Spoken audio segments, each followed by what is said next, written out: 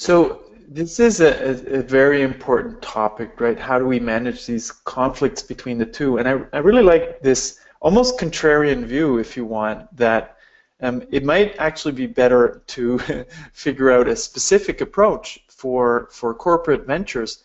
Can you point us maybe to some examples of where this worked out and where this hasn't worked out, where we can see these conflicts in the real world? Sure. One area in my own research where I saw where it didn't work out so well was in studying Xerox and its Palo Alto Research Center in Palo Alto, California. They came up with some really strong technology in computers and man-machine interfaces back in the 70s and 80s and continuing on into the 90s. But Xerox didn't have a capability to search for new business models that might take more advantage of these technologies. So Xerox ended up mining the technologies for everything that could fit with its current business model, which in those days were copier and printer businesses that were trying to make as many copies as fast as possible in high quality.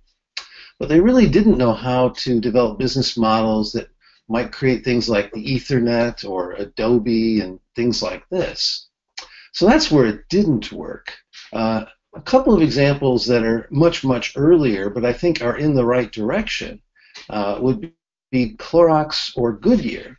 And Clorox has a new venturing ability, and they create what they call guardrails at the corporate level. So you are allowed to explore in particular domains so long as you stay within the guardrails. And then they use startup companies actively as part of their approach so that they can be more flexible and not have to bother the internal resource managers too often in the early stages where they're still learning a lot, changing a lot, and pivoting from time to time.